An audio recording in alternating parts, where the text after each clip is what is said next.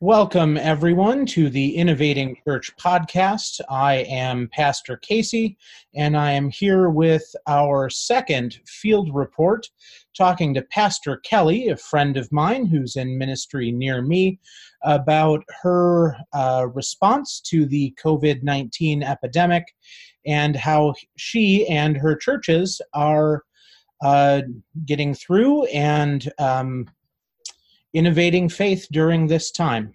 Pastor Kelly, would you pray for us, please? Of course. Let us pray. Lord, thank you for this opportunity to connect even in a virtual and digital way. Lord, we thank you that you've been coming to us in our own homes and in our own hearts outside of buildings for as long as we have been created. So Lord, we ask you to bless this time, to come and join us, fill us with your Holy Spirit, and connect with us in a way that makes sense for this time and in this place. In your holy name we pray. Amen. Amen. Pastor Kelly, tell us a little bit about who you are and your context, where you serve, whatever the important details are. Sure. So I am a pastor in Wisconsin. I serve two churches and a youth ministry. So I have three separate buildings and ministries that I serve as a part of my call. Those are all located in the same school district, about halfway between Milwaukee and Sheboygan on the east coast of Wisconsin. So I'm a first call pastor. That means this is the first time I've been a pastor, but I've been doing church work my entire adult life. So it's about 20 years. I used to be a teacher and a youth leader. And so all of church work is new for me in this role. And I'm also used to really big churches. And you can guess from the fact that I serve two churches and a youth ministry that they're all pretty small. So a lot of what I've been asked to do for the last 3 years was new to me. And I felt like I was constantly making it up day by day. Then this pandemic hit about 2.5 years in, when I finally thought I had like a pattern. And the pandemic changed that. So now I'm reimagining church all over again.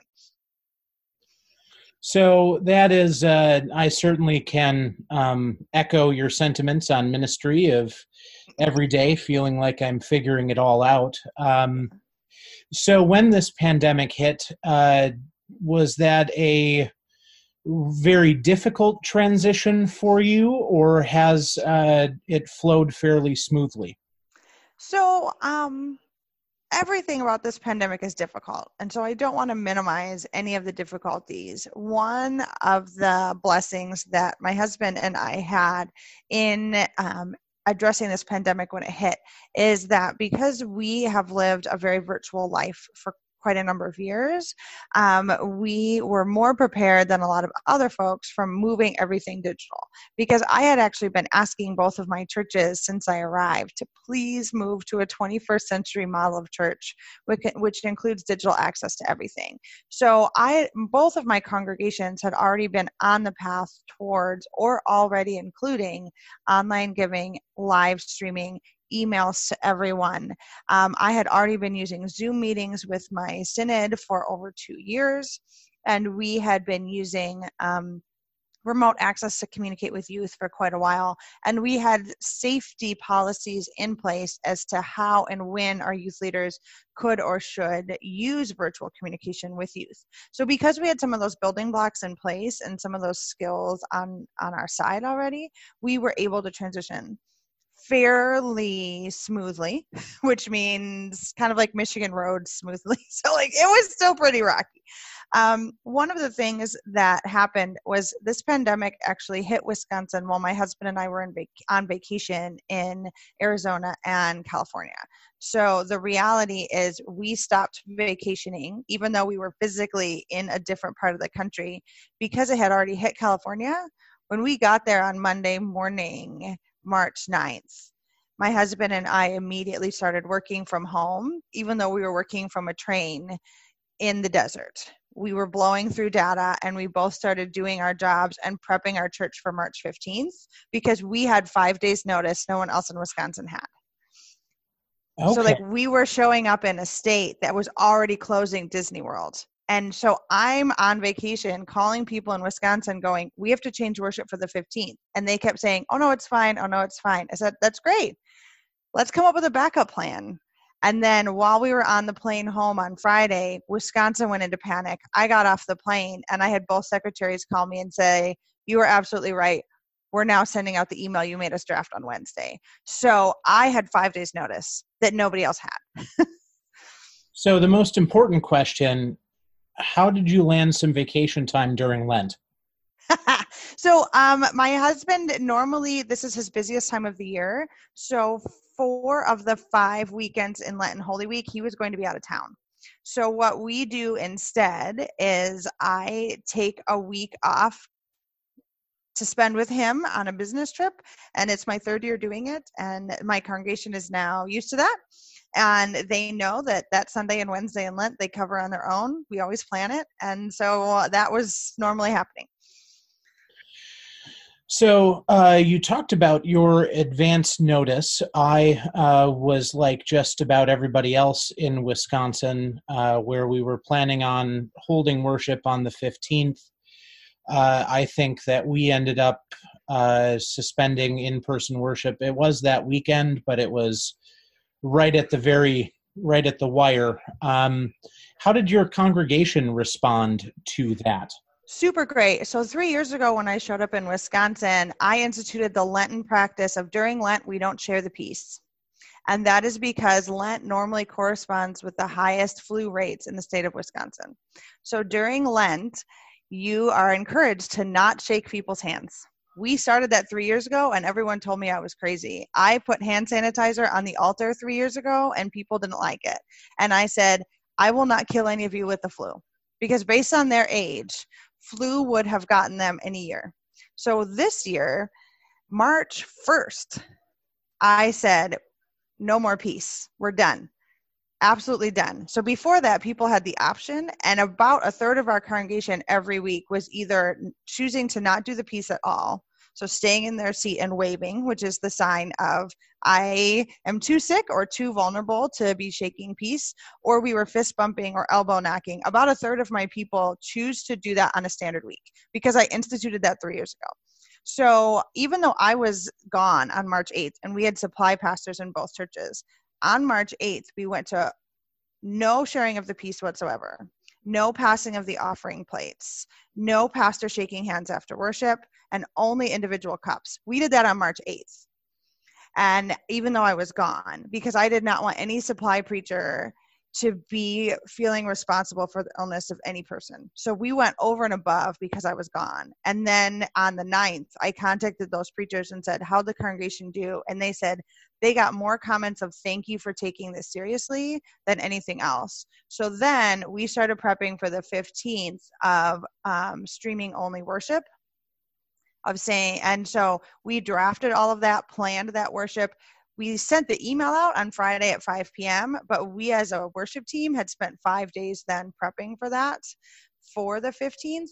So then on the 15th, when I came in person and we completely modified worship, we only had 12 people in each building at that time.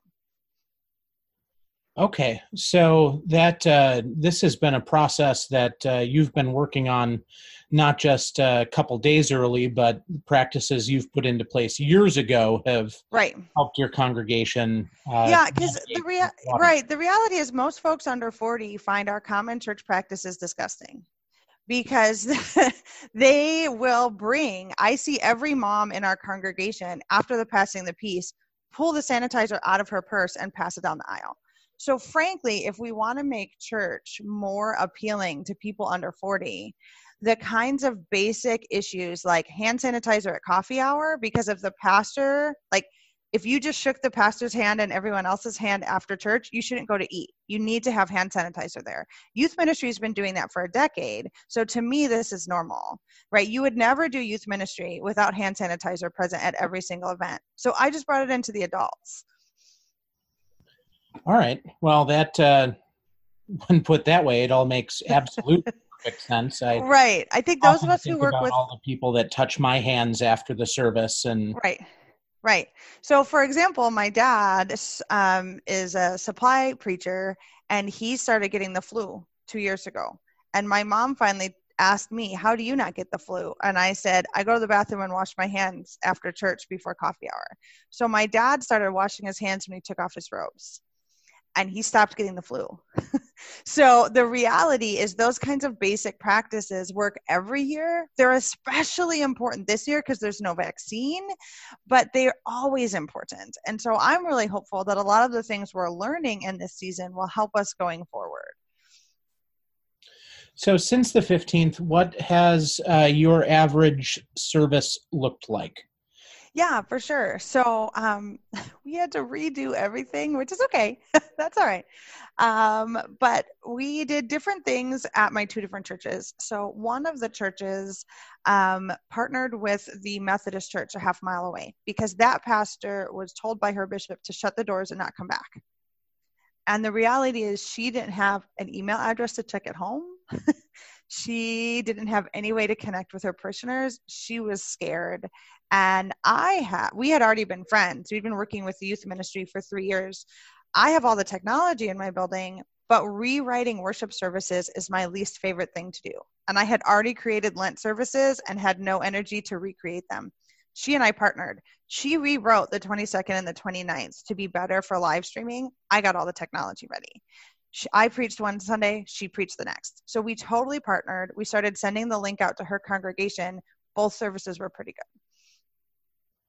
Fantastic. I love stories of churches working together Yes. during this time. Yeah. So the other congregation that I serve, they had online giving set up, but they did not have live streaming. They've wanted it for 2 years, but financially couldn't quite justify the cost of it. So remember how I told you that my husband and I had 5 days warning? Back when we were in California on vacation, I did an email vote with my council to get approval for my husband, to order live streaming equipment and have it delivered. So we ordered that on the 11th of March before most of the country realized they were going to have to live stream. So we got it for cheap and fast delivery. It was installed. It was approved by my council within 24 hours because they already had the ability to do online voting via email as part of their constitution, which we had changed last year. So council approved within 24 hours. We were able to purchase on our smartphones with our credit cards, have it delivered, and have it installed by the 22nd. So that congregation did its very first live streaming service on the 22nd. And it was literally installed on the 21st. But we realized that by Monday, the 16th, purchasing that equipment and finding someone to install it was damn near impossible. So because my husband and I knew we had already planned on this for 3 years. I just needed the council to approve the money now instead of doing it in August. So we took a plan that was going to happen sometime in 2020, moved it up to March 21st. And we had 2 lay people, my husband and another individual, install that and run it. And so they ran that. So those 2 congregations did that. The third thing that happened is an ecumenical group in the area. So the Methodist Church, the 2 Lutheran churches, a spirituality center, and a Catholic church all partnered together for Holy Week. So collectively, we created Holy Week experiences, pre-recorded them the week before Holy Week, burned them to DVDs, pre-printed the bulletins, and mailed DVDs and bulletins to 25 individuals who don't have the opportunity for live streaming. So we did that the week before Holy Week, so they would receive it by Tuesday of Holy Week. And then we recorded in one location and sent it out to 5 different communities so that we weren't all duplicating each other's work over Holy Week. That really is fantastic. Does that group usually work together during Holy Week? No, last year we worked together at a summer outdoor ecumenical experience, and we've been trying to work together more. But the reality is coming together for worship services is very difficult because people don't want to go to other churches. We've done Thanksgiving service together for 4 years now because Thanksgiving doesn't include communion. So it's seen more as a community service than a holy service. So coming together for Holy Week was a huge reach. That's way beyond what this community would have done unless we had a pandemic, because part of it is sheer numbers. Right? Holy Week, even though each of our churches has lower attendance, if we put them all together, it wouldn't fit in one location. So we really couldn't have done it. But the Catholic church in town, which normally has 1,000 people attending on the weekend, hasn't gotten live streaming up. because they didn't have anyone to do it. They didn't have any way to order it, right? So my tiny church, which normally has somewhere between 25 and 45 on a weekend, was able to live stream faster than the Catholic Church. So then we were able to partner. All of a sudden, the size of your building and the number of people in pews no longer counts. And I've been saying for a long time, the number of people in pews and the amount of money in the offering plate is not how we count church. And this pandemic sort of brought that theory to the front to actually test it as an experiment. Thank you for that response. Could you go into a little bit of detail on if you feel like doing church the way that we have now for the last several weeks, if you've reached less people, the same amount, or more people than you would maybe on an average Sunday, not during a pandemic? Yeah, that's a great question. I mean, of course, the answer is yes to all of them, right? Which doesn't make any sense. So in some ways, we're reaching more people. So for example, our Easter drive-in service, we reached people who normally would have attended a different church that just didn't have the capacity to do that kind of service. They were happy to join us, and I have no intentions of asking them to transfer their membership, right? It was just a service we were offering, but I'm glad they could participate. With live streaming, I think we're reaching folks that are somehow connected to our church, but are geographically too far away to be regularly attending people. So for example, family members of a lot of our parishioners, kids who went off to college, parents who've moved to Florida, are tuning in for live streaming. And again, those are folks who may occasionally make a small financial contribution to the church, but we would never consider them active members. But they are participating at this time, and I'm happy to do that, right? I think one of the great things that that this pandemic has created is two things. One is that we're getting different folks that are shut-ins. Many of my folks that I would have traditionally called a shut-in and that they couldn't leave home very much were actually prepared for this pandemic. They were already set up to watch us on live stream every week. They know how to call if they need help. They know how to set up for online giving. Basically, they've been shut in for months or years, and now the rest of us joined them. So one of our older members, I called him day 2. I said, "How are you doing?" He said, "Oh, I'm fine." He said, "I have been live streaming for 2 years. If anyone wants to know how to do it, they can come and ask." He's like 92, and he hasn't left his house in months. He can't drive. But he was willing to give people a tutorial through his back porch about how to use it on their iPad, right? Because he knows. But now I've got some folks who otherwise could drive, which before driving meant I wasn't a shut-in, but they don't have a computer. So they went from being incredibly active seniors to incredibly homebound seniors because their car doesn't help them. So overnight, the senior community really struggled. And that now having the car and the ability to drive no longer connects you to your neighbors, but having the internet does. And many of our older folks were not ready for that transition. So I think it's changed up who's on my shut-in list. And that's been a change for me, right? I think the other thing is that a lot of our traditional folks who come to church every week are loving the opportunity to join electronically because it's a way to connect with people they already like and know. Folks with kids under 12 are really struggling with live stream church because it's not interactive for kids. They don't stand up and sit down. They don't walk up for a kid's message. They don't walk up for communion. There's nothing participatory for those kids. So I'm actually going to start creating an online kids service every week that's 15 minutes or less and specifically involves shorter singing and singing with action. So it looks more like a Vacation Bible School style 15 minutes of church for that reason. Good. Those are all important thoughts. I echo your sentiments about the shut-in list and who changes. And I know that my grandmother is one of those people who has the ability to drive still and is always involved in anything the church or the community is doing, but has absolutely no ability to work the internet in any meaningful capacity. So I know that I'm struggling with her to keep her connected to her church and, other even just discussions or talking with other people since she can't play her euchre or her cribbage games anymore. Right. Yeah, for sure. And so one of the interesting flips at one of my churches is that as much as we've leaned into technology, we've also leaned into old-fashioned postal mail.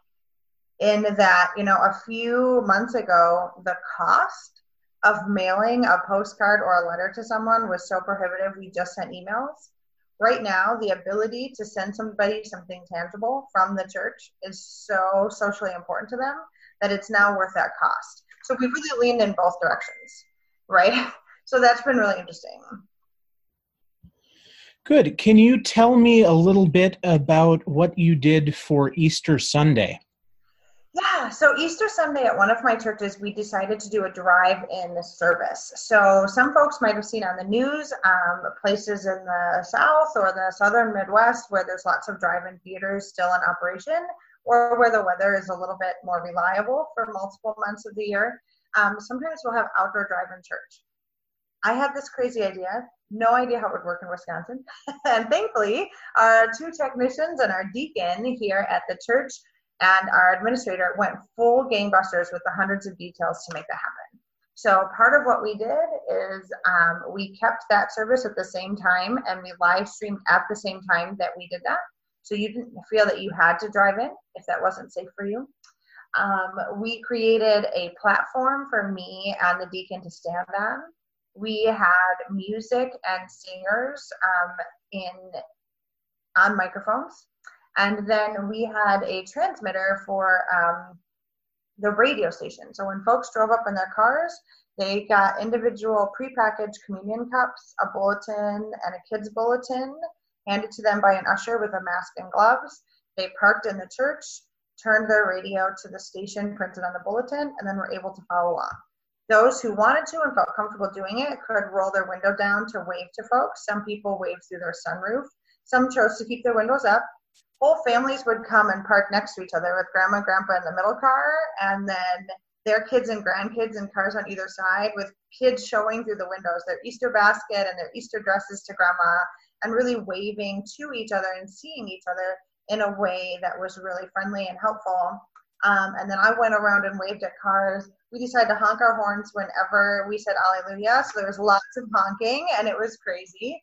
We ended up with 44 cars and 33 devices live streaming us. So based on the fact that we think there was somewhere between 1.5 to 2 people for each of those, we figure that our actual attendance that day was somewhere between 120 and 150, and our church sanctuary only holds 125. So our Easter service was about the size that we would have had we not had a pandemic.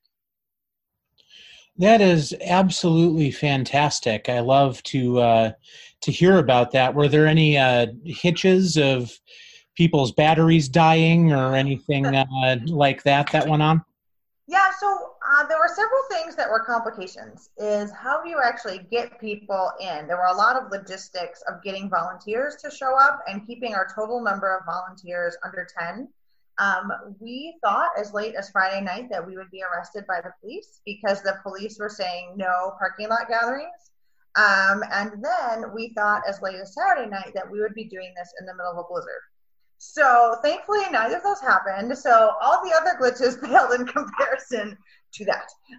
So one of the primary glitches, frankly, was that folks showed up, and if their radio didn't tune right away, it was kind of tricky.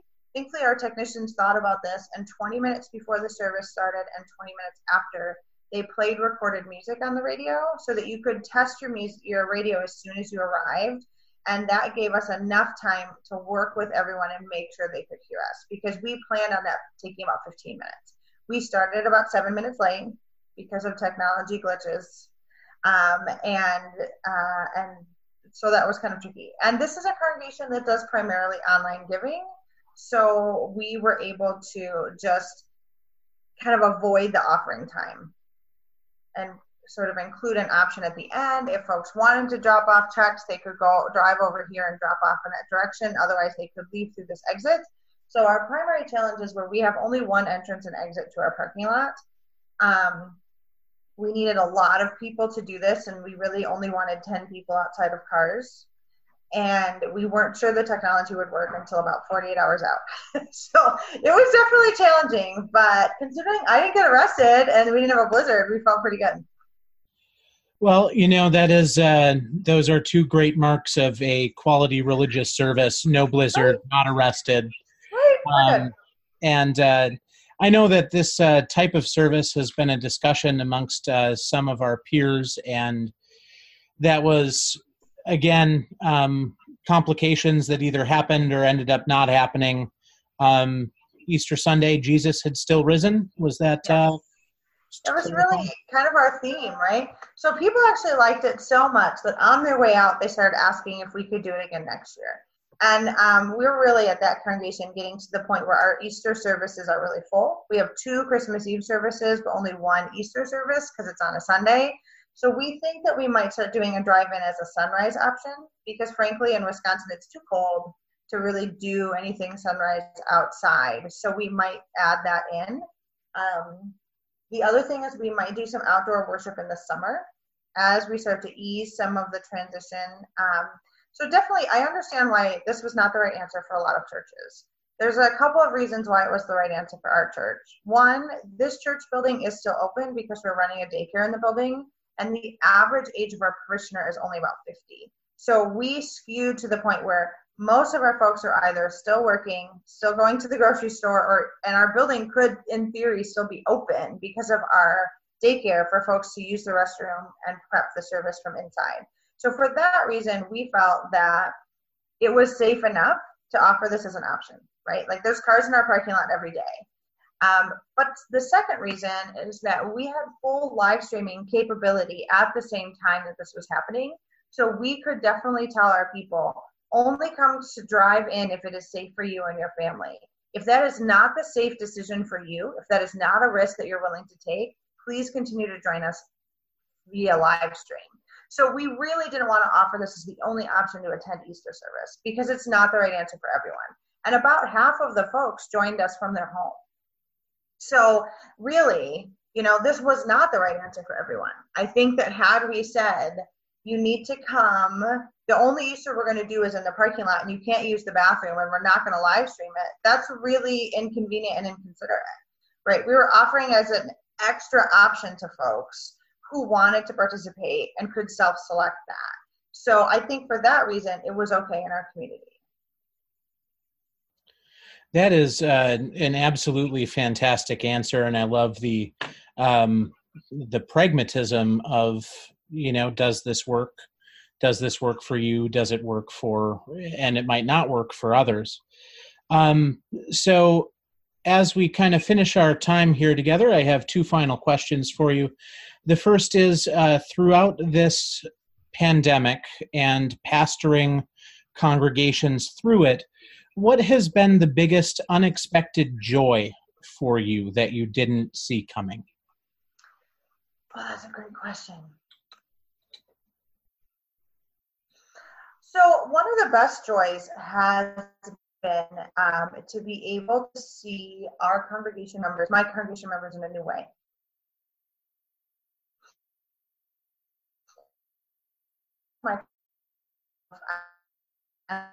And then just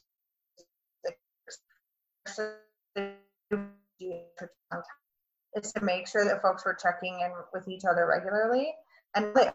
Right? This is a really good reason for to check in with each other regularly beyond Sunday. So I think for me, one of the great joys is helping folks to realize that church goes way beyond an hour on Sunday.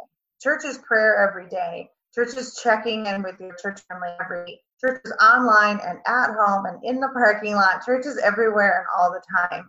And that's been one of my big visions for the church for a long time. And I'm sad that it took a pandemic for others to understand why I'm so excited about the church getting out of the building. And that in no way means we have no buildings. It just means that God transcends our building. And I feel like this has been a really great opportunity for folks to envision what I've been calling them to do communion around a table, to have a devotion over the phone, to be a minister in your own world, to support the vocation of everyone, that the person stocking your shelves is probably just as important to your spiritual life as the pastor, and to really understand Luther's sense of vocation around that. That's been a huge joy. Good. And you remember me from seminary, so I always appreciate bringing in Luther to the equation there. And I should have asked these in reverse order, so we ended on the higher note. But what have you found most challenging as a pastor throughout this time? Yeah, I think the most challenging thing is that stressful times showcase the fears we already have. So if you've got a wobbly foundation, more stress, that foundation wobbling is now more obvious. So at one of my churches, we had a lot of issues recently with budget, with leadership, with connecting with one another and trusting one another in helpful ways, and a lot of struggle with seeing church beyond Sunday morning. This pandemic has made it worse. That congregation was also assigned into care groups. Not all of the leaders are connecting with their people every week. A lot of people refuse to return calls or emails to their care group leader. Very few of the folks are communicating with me or the secretary or anyone else, to the point where we have to kind of hound them down to make sure they're alive, because they just refuse to connect to the church at all. That church budget is budget because they don't have online giving and group space. So unfortunately, that church is really going a very different direction, where they had a stressed foundation. I've been saying it for 3 years. People kept denying it. And now that we have this huge stressor, the reality is we're not prepared to handle that level of stress. This congregation was one crisis away from collapsing. And unfortunately, this is a crisis not of our own making, right? Where my other church has gone through a myriad of crises for a decade. And when this happened, they rolled up their sleeves and said, "We got this, Pastor. Let's do it together." So I think that the real challenge of this is whoever you as a pastor really were, whoever your congregation really was, comes through it in stressful times. And it's sometimes embarrassing. So. Well, thank you for that. I'm sure that there are many other pastors and lay leaders that echo that sentiment as well. And hopefully it's just a learning curve that as this continues, churches are able to better adapt and focus on what's central to our being together as God's called and sent people. Amen. Well, let's pray for that. Any final words of wisdom or anything I forgot to ask you that you're dying to share? No, just thank you for my list, and just a word of encouragement to pastors is be yourself. Let your congregation be themselves, and the comparison with other pastors and other congregations is not what God called us to do. Live into the calling of where you are, where your people are right now, and where God is asking you to be, with no apologies. Right? I lead two churches that are doing it differently, so I can't live my life in comparison. So I have a different viewpoint than I think a lot of other people do. What works in this building with this group of people might not work a half mile down the road. Set yourself free. Move forward. It's okay. That is an absolutely fantastic reminder. Let me close our time together with a word of prayer. Gracious God, thank you for Pastor Kelly and for the churches and the communities that she serves. Gracious God, I ask you to look after all of your churches during this time that is unsettling to a lot of people. Help us to be your change in the world. Help those who have a hard time adapting, adapt. Help those who are adapting have compassion for others who aren't. Allow us to use this time to come together and to figure out better ways to serve our neighbor and to serve you. Keep us from falling into the same old fights. And keep us safe until we are able to gather again in person, as many of us are dying to do.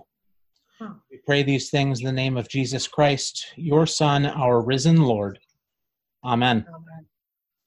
Thank you again, Pastor Kelly. I appreciate your time and working through some of our technical issues, and I wish you blessings in your continued ministry serving your congregations.